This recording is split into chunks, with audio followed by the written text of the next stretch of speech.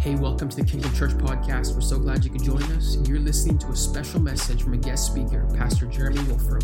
Whatever you're doing, wherever you are, sit back, relax. Here it is. Hey, I'm glad to be here. I told Pastor Harrison my sister might not be interested because, I was like, well, maybe I want her to come work for me, but that didn't work out. And it worked out well for you guys. So like Pastor Harrison said, my wife Brandy wished she could be here today. She had surgery earlier this week, so I told her I think it's okay if you sleep in on Saturday and miss church. And my kids partied too hard at youth, and they were all like, I'm like, you want to come with me to Auntie Amy's church, and I'm going to preach? They're like, no.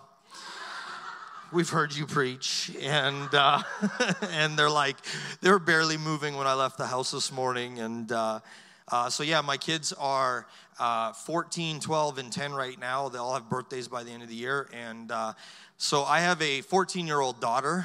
Praise God for that. And I was a youth pastor for like 15 years. And all the things you encourage parents with and you help them with, you can be an expert in things. But when it's your own kids, it's just different. They just treat you different. They don't care how much you know and what advice you have and all that stuff. And so we're all loving Jesus one step at a time and just moving forward. So, blessed to have a great family and that they're sleeping in while I'm here.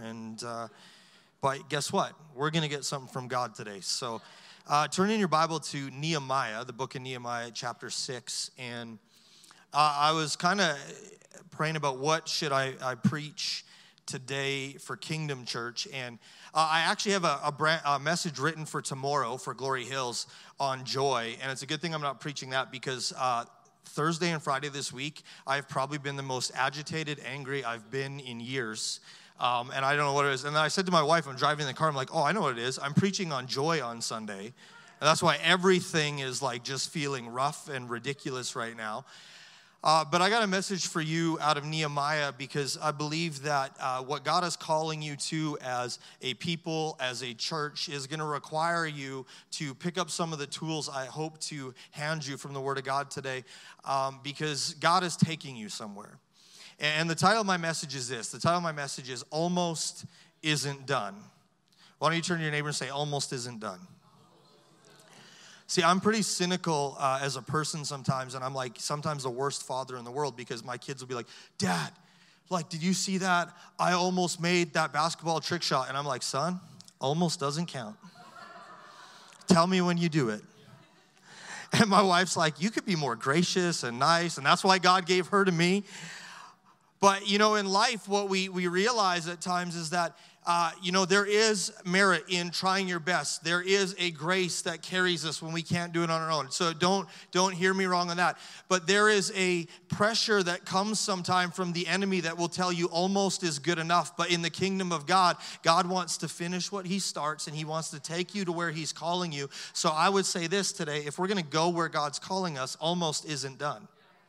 And so in Nehemiah chapter 6, verse 1 to 9, we're going to read about Nehemiah in this passage. But if you don't know the history of this book, I'll give you a little brief theological overview of Ezra and Nehemiah. And Ezra and Nehemiah were coinciding on timeline, same with Haggai and Zechariah the prophets. And you really have three main characters. You have Zerubbabel, you have Ezra, and you have Nehemiah. And they were all a part of coming back from the Babylonian captivity to reinstate and rebuild some things that God wanted them to rebuild in the land of Israel. And so as they leave Babylon, as they go back home, things were in ruins. Things were in shambles. Life wasn't what it used to be. And Zerubbabel goes back first. And what Zerubbabel does is his job is to build the temple. And what I want you to know, and just the big picture here is God's order is altars, foundations, temples, walls, and gates. Now, that's a whole big thing, and we did a whole series on this stuff, but when Zerubbabel gets back, and this is for free, this isn't even part of my message, it's just that when Zerubbabel gets back and when the people start seeing their life in ruins, it's not what it was. Kind of feels like the season we're all coming out of. The first thing he does is he gathers the pieces and he builds an altar. One of the best things you can do in life when it's not what you thought it would be, what you expect it would be, is gather what is left, gather what remains and say, God, here's my heart, here's the pieces. I'm going to start by building an altar. And after he builds an altar, they start laying the foundation. And if we don't get back as the church, as the people of God, to the foundations of the word, the foundations of truth, the foundations of where we should be right now in life, the church has done a whole lot of things over the years. And this last season has kind of shaken that all up and been like, do you really have a solid foundation to stand on to move forward? And so we go back to the foundations of what God wants, and then the temple is built, and there was trials, and there was testings, and there was delays, and there was stallings throughout this whole time. And then Ezra goes back, they finish the temple, they start building the wall. Nehemiah goes, he starts building the wall. And we come to Nehemiah chapter 6, and the wall is almost completed, but the gates aren't hung, and they're almost there, and yet at this point, the enemy still isn't letting up. And that's where we start our scripture, Nehemiah chapter 6, verse 1 to 9. Sanballat, Tobiah, and Geshem the Arab and the rest of the enemies found out that I had finished rebuilding the wall and that no gaps remained.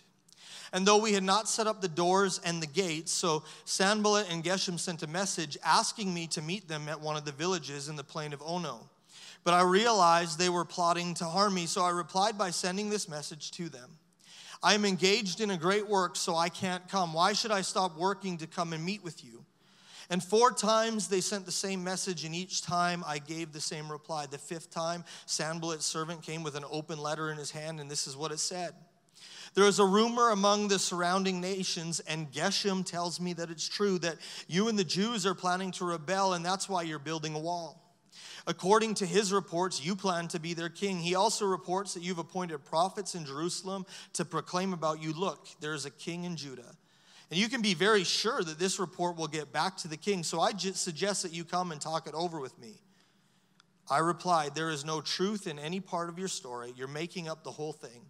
And they were just trying to intimidate us, imagining that they could discourage us and stop the work. So I continued the work with even greater determination. Turn to your neighbor and say, almost isn't done.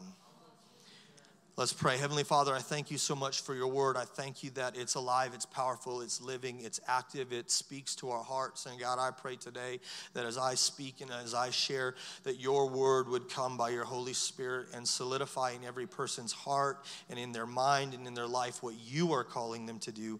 In Jesus' name. And everybody said, Amen. Now, I kind of have this love-hate relationship with IKEA furniture because it never seems to be done. I don't understand how when you go to build something from IKEA that a guy that looks like a blob that has some arms coming out from him is supposed to show you in the instructions. Like, there's not even writing in the instructions, right? You just got this like little blob guy that's pointing to random items that don't even look like the things they put in the box. And they tell you to put this thing together. And the worst part is with IKEA furniture, you put one piece upside down, you might not know till the end, and then you got to go back and you got to redo it. And so you think you're almost done, but almost isn't done when it comes to a piece of IKEA furniture. When you're redecorating, almost is never done. My wife and I have renovated 6 houses in the 18 years that we've been married. And we're still married, praise God. And we've been in our current house 2 years now, and I keep saying we're almost done, and my wife will be like, but we're not done. She's like, you're not done. But I'm like, hon, this house is twice the size of any other one and that we've done, and like, just give me a break. I need a little bit more time. But there's always like some unfinished project. I'm the king of like, in our house, I won't do it outside of our house, but in our house, I get about 80% of the way, and then I'll tear something else out. So she's at the point, she's like, we have 2 bathrooms left to finish, and I have to paint the kitchen cabinets and reface the fireplace. But the cabinets are half off, and the fireplace is torn apart. And I'm like, Brand, I want to start the bathroom. She's like, don't you dare tear one more thing apart in my house till you put something else back together. Because I'm like, yeah, but we're almost done. She's like, yeah, but almost isn't done.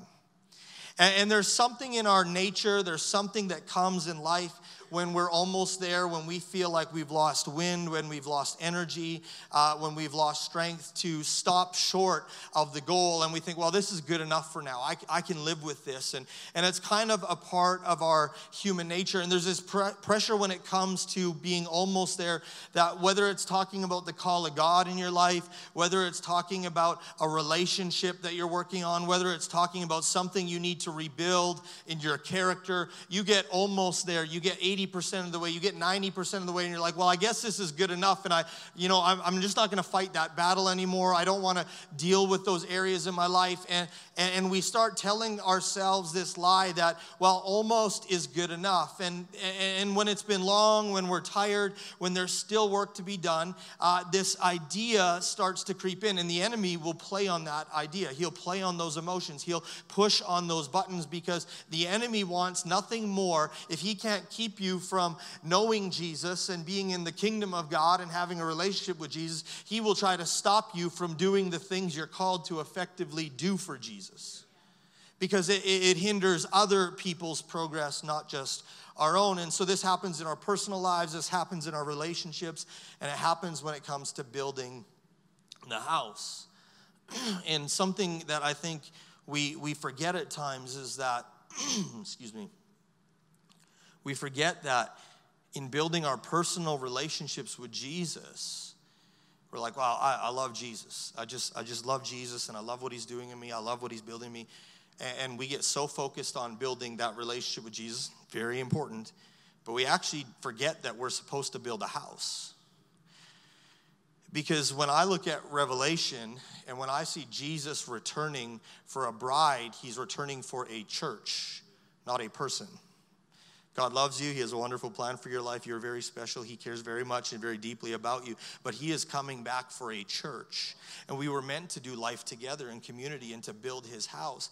And when we are building the house of God, the reason we do that is because he sets us in, he fits us in. And when we do that, we find the pieces that we don't have in of ourselves. And so we can be completed, strengthened, and built on a solid foundation. And as we are building the house of God, the enemy would love to come in and try and tell us that, well, you don't need them. You don't need this. You don't need to go all the way in your commitment to what God is doing. I'm a firm believer that the house of God, the reason we talk about gates and walls is because it's a coming and going atmosphere. We can't be so much about here that all we do is we gather and we never scatter and we never go and we never reach people for Jesus. I refuse to be that type of church. But the other part is that if we never have a refuge or a place for people to come and to be safe and to feel the love of God and the grace of God and be built up in their faith and raise their kids in the ways of God, we got nothing when we go out into the world. And it's this back and forth thing. And so today I want you to know a few things before I give you some tools to work with. But the first thing I want you to know today is this, is the enemy would love for you, the enemy would love for us to stop when we're almost there. Nehemiah chapter 6, verse 1 and 2, it says, the enemies found out that I had finished rebuilding the walls, that no gaps remained, though we had not yet, say not yet, not yet set up the doors in the gates. So Sanballat and Geshem sent a message to me to meet them in one of the villages in the plain of Ono, but I realized that they were plotting to harm me. They were almost there. They had built the walls. They had finished closing it in. But the doors and the gates had not been set in place. They were almost there. And the enemy comes and says, why don't you come talk with us? Why don't you come get distracted for a little bit? And whether we're talking about the church in its natural or spiritual state, when we get almost to the place of wholeness and fullness, that there will be temptations to say, I don't need that theology. I don't need that piece of the foundations of my life. I don't need other people. I don't need certain things. And we'll get almost there in our discipleship, in our growth, in our walk with God. And the enemy will start trying to distract us and pull us away from what God has and what God wants for us when it's in the relationship you're working on. Maybe you've been in a tough relationship. Maybe it's with a friend. Maybe it's with your spouse. And you've been working and working and working. And you feel like you've made progress, but you're not quite there. The enemy just wants to come and whisper and say, like, you know what? This isn't worth it. This isn't going to work. It's just going to take so much longer. And where God has been working something in those relationships, the enemy would love you to believe that almost is good enough. And this is as far as I'm going to get towards reconciliation or peace or whatever you're dealing with. That commitment that you've almost completed, but you're just tired, you're broken, you're worn out. There's going to be a contention that comes to get you to stop short and to distract and discourage the fulfillment of what God is calling you to. The enemy would love for you to stop short. Second thing I want you to know is this, is the enemy is persistent. The enemy is persistent. Nehemiah chapter 6, verse 4 says, 4 times they sent the same message. And each time I gave the same reply. But then the 5th time, he comes again. The 5th time, Sanballat's servant came with an open letter in his hands. So the enemy keeps coming and coming and coming, and he keeps trying to distract, he keeps trying to discourage, he keeps trying to break you down. He knows those insecurities, he knows those things, he knows the struggle that you're facing because you've voiced it, you've felt it, and he keeps pushing on those things. Can I tell you, sometimes the enemy doesn't even have to be a devil or an outside force. Sometimes it's our own selves. Sometimes we're our own greatest enemy that keep coming at ourselves like, this isn't going to work, I'm not going to make it. And persistently, they keep coming and coming. And it's like my kids in the vehicle, and all I hear is, Mom, Mom, Mom, Mom. And one of them can't finish talking to her before the other one started with the sentence, Mom. By the way, and guess what? When I drive the vehicle and she's not in it, silence. I can drive all the way to school, and not one of them asks me one question some mornings. I don't know if that means I'm a bad father or just, like my 10-year-old will come to me, he's like, where's Mom? I'm like, I don't know, she's doing something, what do you need? Never mind, it can wait. Like literally, that's what he'll say to me. I'm like, no, I can help you. No, Dad, you can't. I want to talk to Mom about it.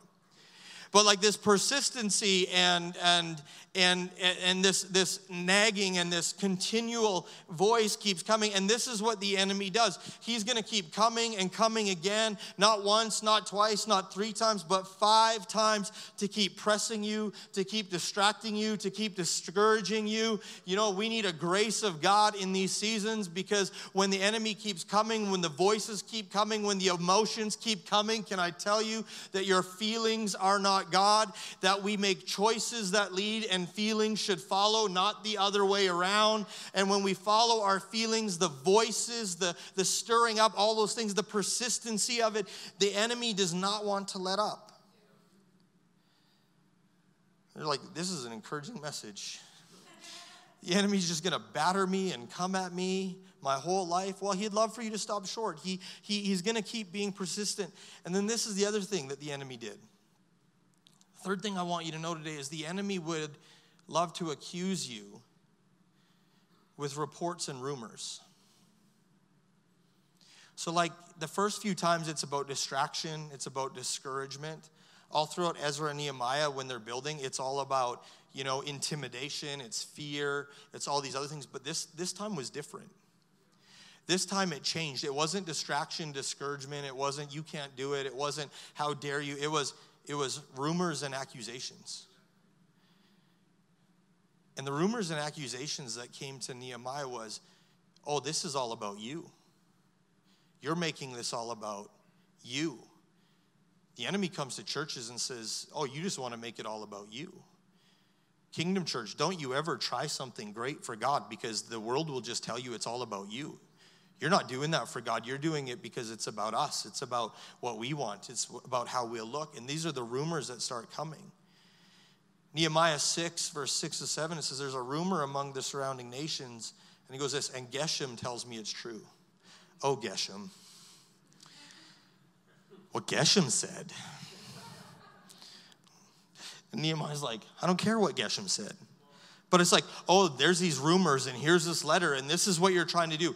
And we heard, and so said, and when Geshem said it's true, and oh my goodness, you just want to do that because it makes you look good, or you just want to go there because it makes you feel nice. You're not really about the purpose of God or the call of God. You're all about setting yourself up to look holy and great and so amazing. This isn't about other people. This isn't about lost people. This isn't about building a city of God that is bringing people into the love, the grace, the security, the life that Jesus has for them. No, this is about you having a bigger stage. This is about you having nicer lights. This is about you having all of this stuff. No. Because the world and the rumors and the voices will always talk. So they said, there's a rumor among the nations, and Geshem tells me it's true that you and the Jews are planning to rebel, and this is why you're building the wall. According to his reports, you plan to be their king. Oh, you just want to exalt yourself. He also reports that you've been appointing prophets in Jerusalem to proclaim about you. Look, there is a king in Judah.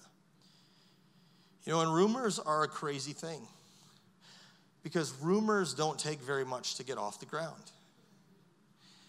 We have a world that is fascinated with rumors and hearsay and talk. We don't need tabloids anymore. We got Instagram. We got Facebook. We got any place we can say anything we want about someone, and it just kind of goes, and then you say, oh, well, I was just kind of kidding, or maybe that's what I thought, but other people pick it up, and they believe it, and they carry it, and it's damaging. One thing I realized about COVID was where people used to have some filter being in person and being with you, like they don't care anymore. Like everybody has lost all social cues and ability to be gracious, even in churches. Like people walk right up to you and say something like they're writing a Facebook post, and I'm like, you just said that to me, like right to my face? Like, I mean, good for you that at least you said it, but I'm going to correct this right here and right now and deal with it. But like we've let's be honest, go about your week next week and watch people talk to you like they were spreading a Facebook rumor or some Instagram story. Like that's how people are talking to each other now. We've lost all ability to take in opinions, how people feel with grace and dignity, and to not have to always agree with everyone. We just have to shove out every opinion, every belief, and slam it in someone's face. And when people come at you like that, it's like, so are we going to have an argument, or one of us just going to bow out real quickly because I don't want to deal with this right now? And these rumors keep going, and this is what was happening to Nehemiah, and the enemy was trying to accuse them with reports and rumors. He said, Geshem keeps telling me, everywhere he goes, he hears. Like, that's a pretty broad statement. Like, always, all the time, everywhere. Oh, it's everywhere. No, you read one thing, and someone was misguided, or you heard from one person, and no, that's what they're saying everywhere. And when you get caught in that mindset, you get caught in that thing, the enemy would love you to be captivated by thinking you're so important that everyone's talking about you all the time. Because it debilitates us. It immobilizes us. And I believe for your church that the day is coming where God is moving and things are opening up. And you've seen so much good over the last season, even through all the tough stuff, that there is growth, there's momentum, there's forward movement. And as you make your way into that, there is going to be rumors and voices of the enemy. And there might even be some from well-meaning people that are going to say, well, why do you need to do that? Because that's just about you. And it's not. It's about the call of God and where he wants to lead you and what he wants to take you into. But the enemy would love to distract you, discourage you, be persistent, push on the church, push on your heart. Some of you got a call of God to start serving, to start doing. And you're believing rumors about yourself or what people have said before. And God has freed you from that. And he is releasing you into things. And you need to choose to move forward because people are always going to talk. And unfortunately, this is the world we live in, and this is the type and day and age that we face as the church, as individuals, that there is pressure. There are voices. There are discouragements. There are things that come. When they were rebuilding the foundation, the work stopped for something like 17, 18 years because they got discouraged and they just stopped working. Thank God he stirred some people's hearts again to pick up the work. But we don't want to be that way. We want to be those that realize that almost isn't done. We're almost there, but not quite yet. And the reality is that I don't think in the kingdom of God we will ever be fully processed on this side of eternity. So the commitment in our heart needs to be that God, one step at a time, wherever you lead me, whatever you want to do in my life, I'm committed in to following you, to becoming who you've called me to be, so I can keep moving forward and you can be faithful to finish the work in me that you've started, that you would be faithful to finish the work that you started through Kingdom Church. And whatever people say and whatever comes at us, we're going to keep pursuing what God calls us to. But if we're going to do that, if we're going to carry that, I think I want to equip us with 3 responses today on how to battle the enemy and ourselves. Because like I said, sometimes we're our own worst enemy. I know this about myself. I am my own worst enemy.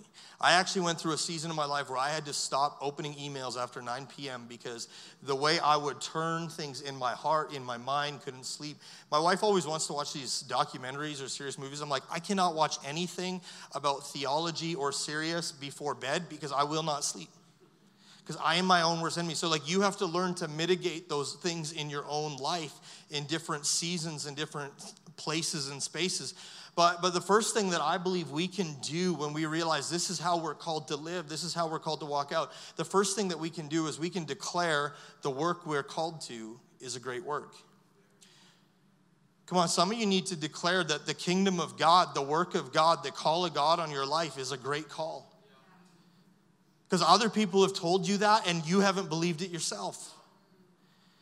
You need to declare that you're called to a great work. Nehemiah 6 verse 3, he says this, when the messengers came, come be distracted, come aside with us, come get caught up in all this other stuff. This is what Nehemiah said. He says, I sent a message to them saying, I am doing a great work, so I cannot come down.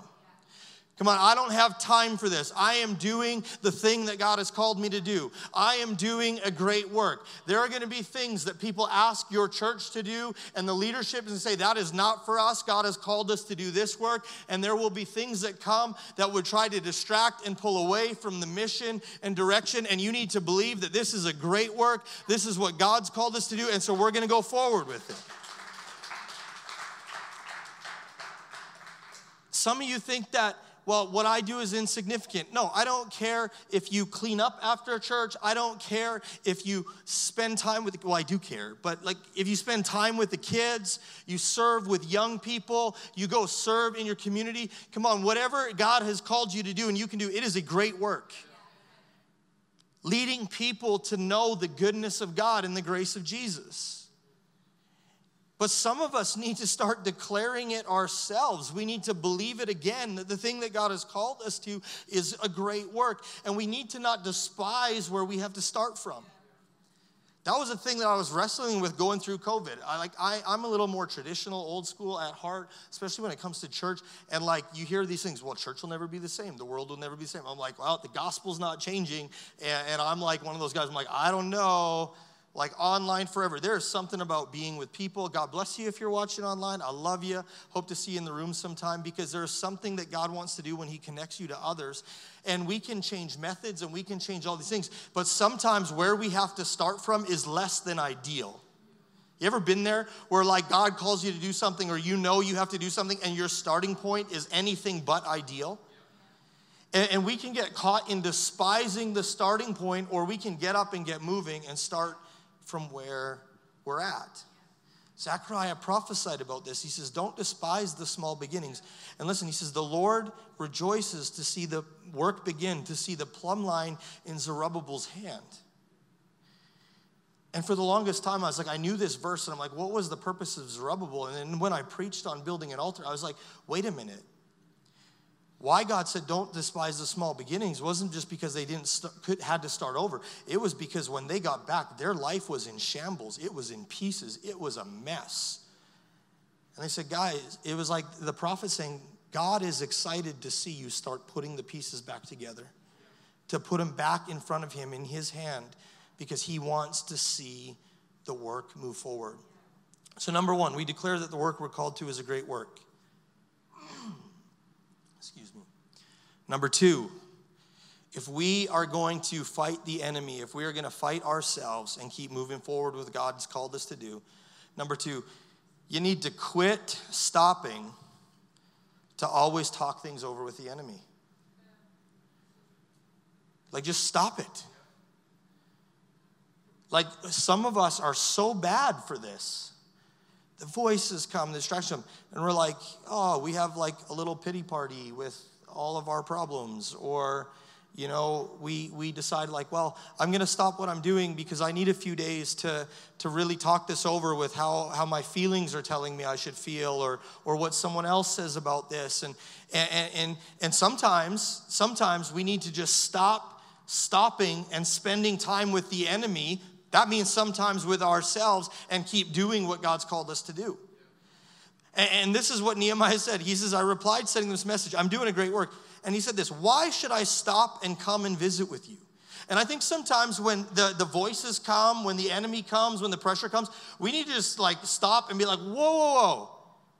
I'm trying to do what God's called me to do. I'm trying to raise a godly family. I'm trying to live a godly life. I'm trying to do a good job at my place of employment. And the enemy starts saying, well, you'll never be appreciated, or this won't happen, or you'll never get to where God wants you. Like, you just be like, whoa, I don't have time to talk with you right now.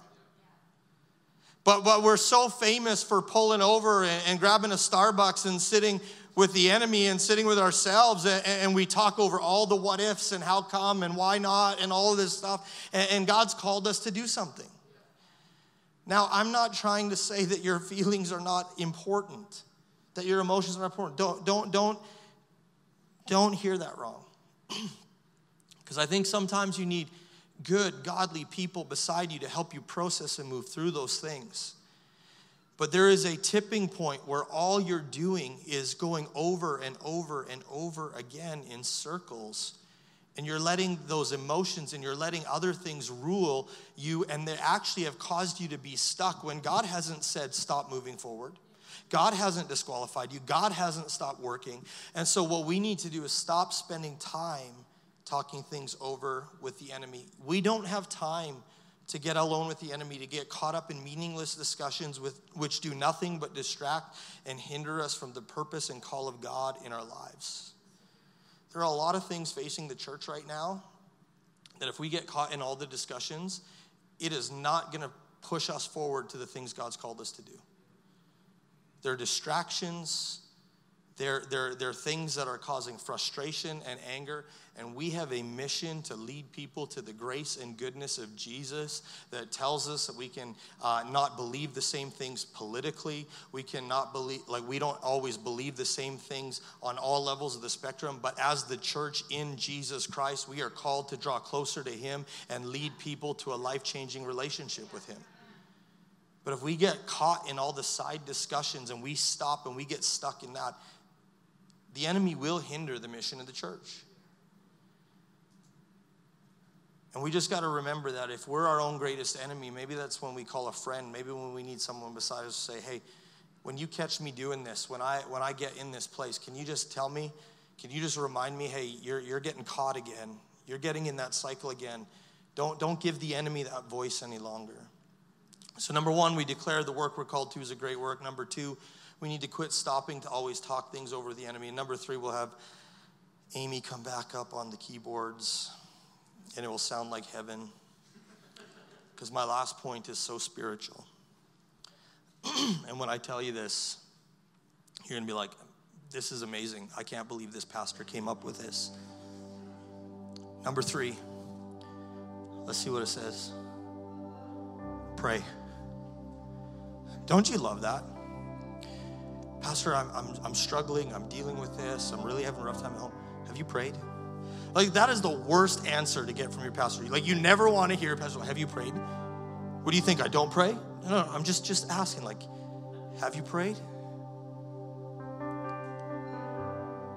And I can joke about that, but the truth and the reality is that it always does and always will come back to prayer and your relationship and connection with Jesus through the Holy Spirit. all of these battles that you're facing, all of the emotions that you're feeling, all of the desires to quit prematurely, all of the frustrations that you have, all of the things that you're fighting in your own heart and your own mind, all the things that everyone around you might be saying will only ever truly be calmed and settled and help you move forward when you get to a quiet place with Jesus and you hear his voice louder than every other voice. We need to pray. So Nehemiah said this is they were trying to frighten us, thinking that their hands will drop from the work and it won't be done. I just believe that's the greatest tool of the enemy in our day and age right now. Man, if I could get the church so distracted, so caught up in so many other things that their hands drop from the work that God's called them to do. I mean, I know they're saved. I know they're going to heaven, but at least I'll stop them from bringing other people with them. But Nehemiah prayed this. He says, but now, O God, strengthen my hands. In the Message, it says they were trying to intimidate us into quitting, and they thought they'll give up. They'll never finish it. But Nehemiah says, I prayed, God, give me strength. It always will and always does come back to prayer. This is where we find strength to finish the work. This is where we will find strength for the journey ahead. When Ezra was traveling back to Jerusalem with families from Babylon, and there was threats and things weren't very nice. They were afraid of getting raided. They were afraid of getting killed on the journey. And Ezra in Ezra chapter 8 pulls aside and he says, Lord, protect us on the journey. Lord, guide us. Lord, guide our steps. This is the place when we pray where we lay our struggles, our fears, our insecurities, our anxieties, even our sin, our shame, all the things that we carry at the presence, at the feet of Jesus, the threats of the enemy, because we can't do anything to change them. But guess what? God can cover them. God can do a work. God can be mighty to save in those moments. And if you go into 2 Kings, when Hezekiah faced a similar situation like this, he faced threats from the enemy, and this enemy nation was rolling through, and they were taking out nation after nation after nation. And Hezekiah gets this letter, and it says from this other king, what makes you think that you're any better and that your God will help you? So you know what Hezekiah did? He walked straight into the temple, went up to the altar, and he spread the letter out before God. And he said, God, look what they're saying. Look what they're doing. God, I can't change this on my own. I need you to come. I need you to move. And sometimes in our lives, that's simply what we need to do. We need to get on our faces. We need to get in the place where we say, God, here is all my fears. Here is all my anxieties. Here's the enemy's threats. Here's all the things that I don't believe about myself, but you've called me to do this. So God, if I can't do it on my own, I'm going to lay it at your feet, and I'm going to trust you to lead me forward. Prayer is the place that this happens. It's the place where we continually invite the Holy Spirit in and say, God, I don't know how I'm going to do it. I don't know how the work's going to get finished, but I do know this almost isn't done, and I don't want to stop short, so I'm going to follow you one step at a time wherever you lead me. Can we stand this morning? And I just want to pray for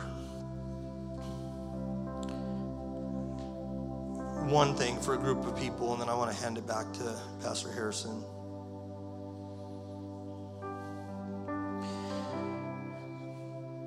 I think our greatest key is in that third point, is that sometimes we can hear from a preacher, we can hear something taught, but when we hear it straight from the Holy Spirit, it really resonates deep inside and it changes something. But I want to ask this morning, if you're here and you've really struggled to believe that what you know God has called you to do and the things you're doing in life, you really wrestle with the voices that say it doesn't mean much. Why even bother anymore? Why even try? I believe that's the lies of the enemy, and God wants you to learn how to declare again that you are called to do a great work for the kingdom of God. And I just want to agree with you that you are called to do a great work for the kingdom of God. And the second part of that would be, you know that you have a tendency to have those side conversations with the enemy, maybe with yourself or with those voices, and you say, no, I need to be free of that. I know today that I need to stop doing that, and I want the Holy Spirit to show me when the time is to say, no, I'm not having this discussion anymore. I'm going to go back to what the Word says, to what God's called me to do. If we just close our eyes, and if you're in one of those two areas, just you're really struggling to believe what you're called to do is going to be meaningful or great, could you slip up your hand, because I'd love to pray with you. And the other areas that you really wrestle with these side conversations and you feel really stuck, I believe that God wants to set you free from that. I believe that He wants you to hear His voice. If that's you, just raise your hand as well, because I just want to pray for these individuals. Thank you, thank you, thank you. Thank you, Heavenly Father. God, we know that in ourselves, we can't do this on our own.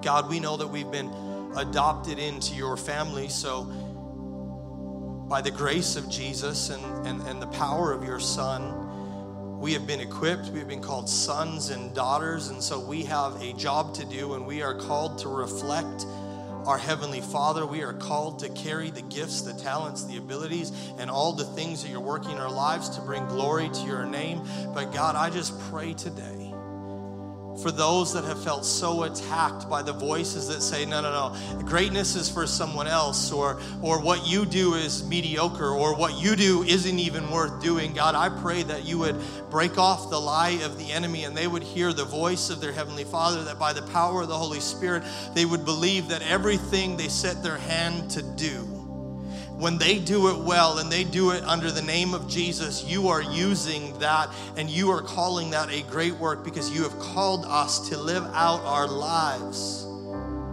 so that we might become the reflection of Jesus to the world around us. God, I pray for those that really wrestle. They wrestle with the voices. They wrestle with the side conversations. God, sometimes I just see it. I know I've been there where you just can't get out of your own head to even believe the things that other people see in you, what they say about you, and you try and tell them, but I can't and I won't and I'll never be, and I just see some of this. You have like godly people like right close to you saying, no, don't believe that about yourself. Don't take that in. I see this in you and I see that in you. God, I pray that beyond what other people have said, I pray those voices will still be there to encourage and to lead forward. But God, I pray that a word right now from your Holy Spirit would speak into these hearts and lives and tell them that they are enough. They are called by you, that you will guide them and walk with them with whatever they have to face. And God, when there is lack, you are the difference maker and they can lean on you. So Father, by your Holy Spirit, would you come and would you heal our hearts, and would you lead us to continue, God, not almost there, not partway there, but God, we want to be a people and we want to be a church that walks in wholeness and fullness till the day of Christ's return. In Jesus' name, amen. Hey, thank you so much for taking the time to listen. We hope that message encouraged and inspired you. If you want more information, if you made a decision to follow Jesus, head over to kingdomchurch.ca. We'd love to connect with you. Until next time.